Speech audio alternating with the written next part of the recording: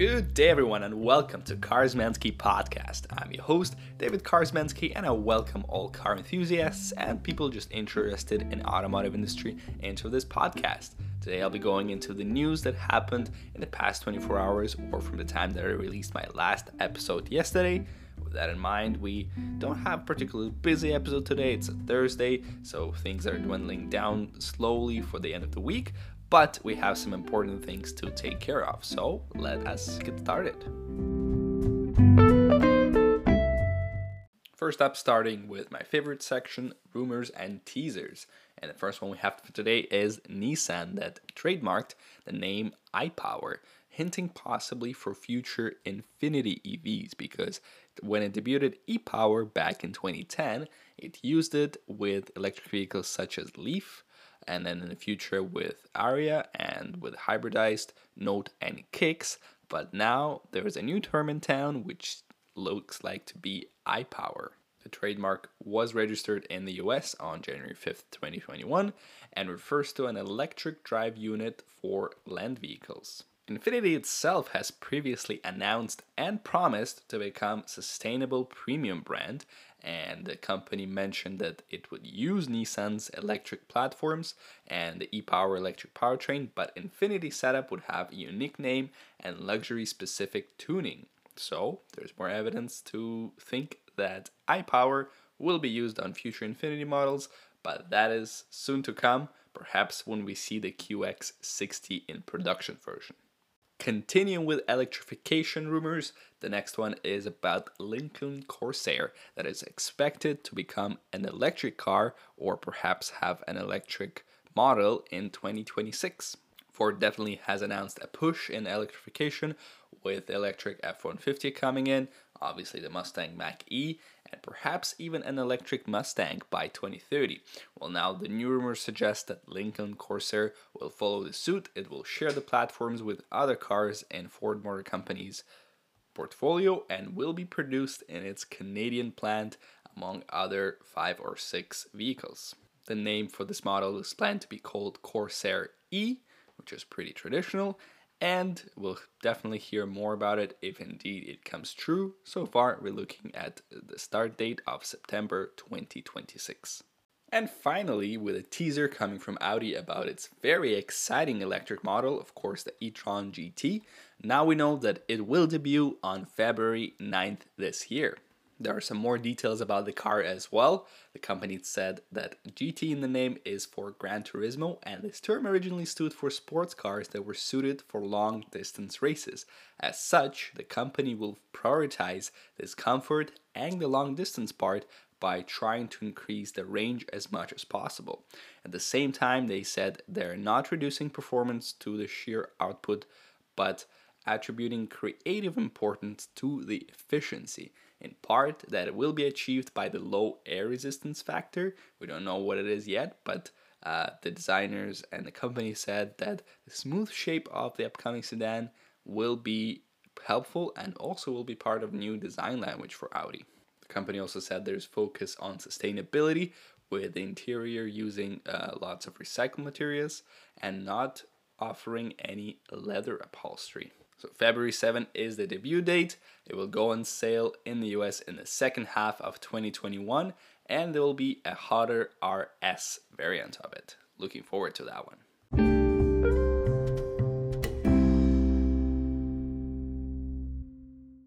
And that's it for the rumors and teasers, but we have some new cars to discuss. First up, let's talk about the newly announced Renault 5. The retro-inspired electric concept from Renault that focuses on the inspiration from the original Renault 5 that was pretty popular back in the day. And perhaps to strengthen the relationship with the original 5 even more, Renault has announced that the 5 EV will be produced in the same factory where the original 5 was produced, in northern France in a town called Douai. The car is expected to go into production in 2023. It will be fully electric and so far features quite bold and striking design. And overall, Renault says that they're planning to have the northern France as the hub for the electric vehicles, and they're planning to produce more and more of them there. And there's some interesting bits about another pretty cool car that's coming out there, the Ford Mustang Mach-E. The company told us that for a benchmark of the crossover of that size, they used Porsche Macan because it's one of the best performance-oriented compact crossovers with great handling and pretty powerful engine. So that's what they wanted to compete with originally. Now they have a bit more competition, specifically with Tesla Model Y, which didn't exist at the time, but now will be competing fiercely with it. But one car they didn't use as the benchmark is the actual Mustang. Even though it's in the name, they didn't want the cars to have much in common, and it kind of shows in the final product as well, where they just see maybe the design and the name, but essentially they're completely different cars. So once the Mach-E finally comes out, we'll be able to compare, but for now it's a pretty bold statement from Ford. Now, the very interesting cars that was revealed to us today is coming from Hurton. If you remember, Hurton is a Spanish coach builder, and we've seen some spy shots of its close to production concept that was seen on the road last week. Well, now we have the actual model.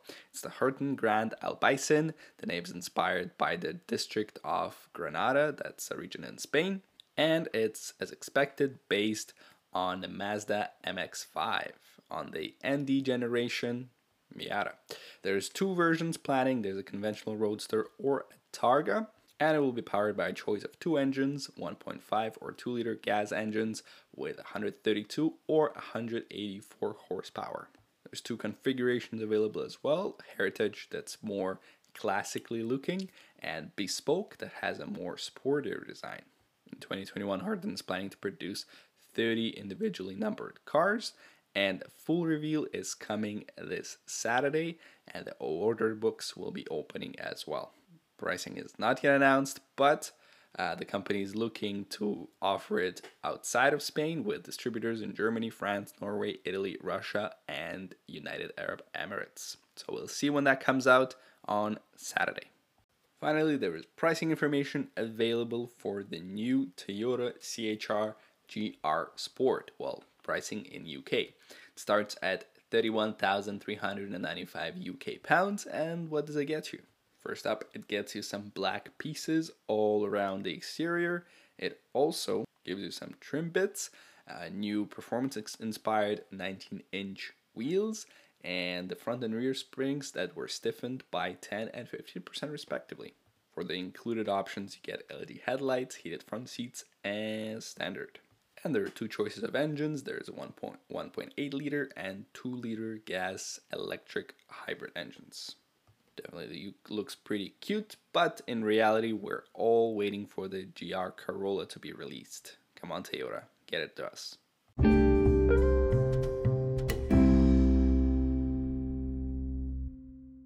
And that's it for the new cars, but I have some official news from the industry. First off, we have the very popular Dodge Durango SRT Hellcat that is officially sold out. The company announced earlier that it's going to produce it for model year 2021, and that's what it's doing.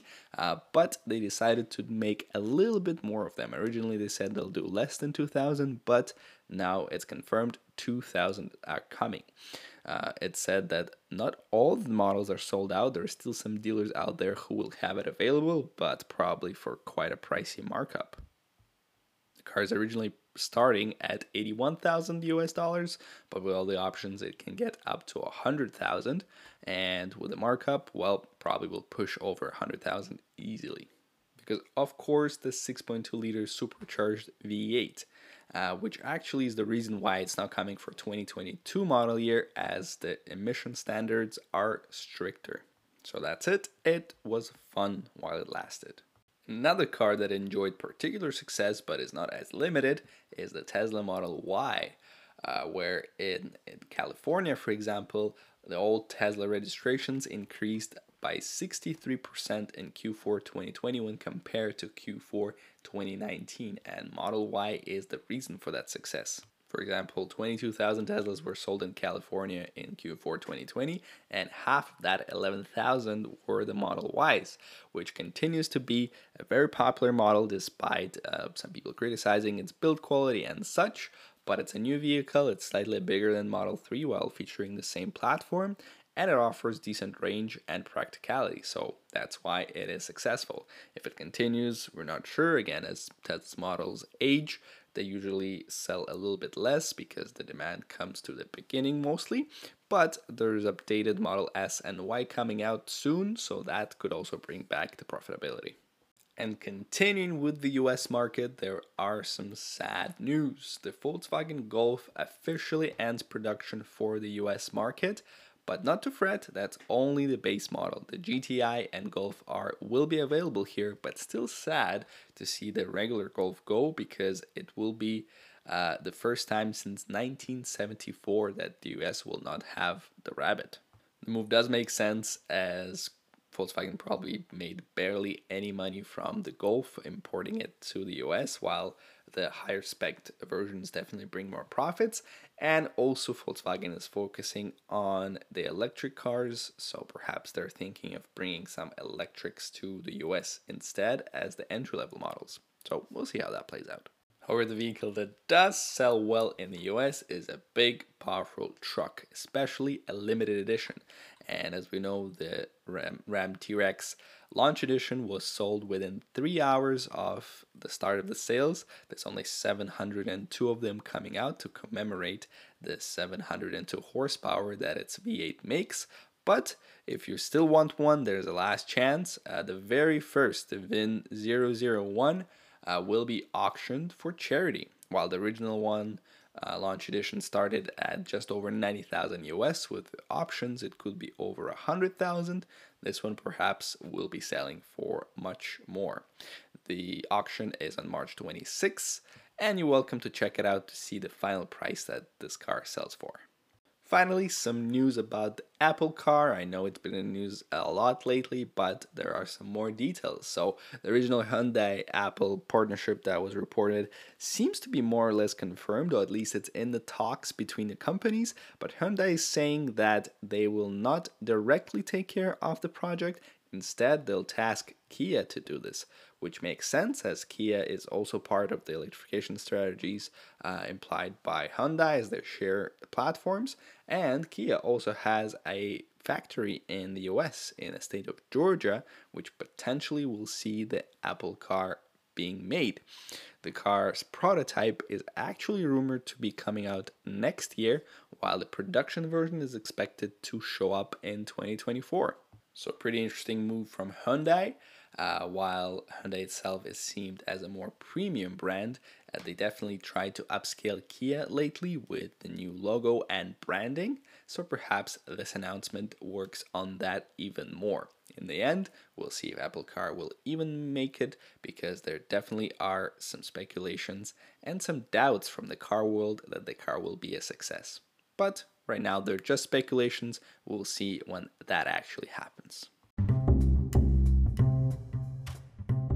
And that's all I have for today. A short but right to the point episode with a few rumors, where I especially enjoyed the Audi e-tron that's coming pretty soon. Some new cars, where I really like the Curtain and the comparison between Mach-E and Macan, and official numbers of the winners in the sales and some perhaps losers or people that decided to quit the markets. I thank you for your listen. Thanks very much again, guys. Check out the previous episodes if you haven't, because there's lots of news to uncover there, and check out my social channels where I post quite frequently. Thanks very much again. All the best to you. Bye bye.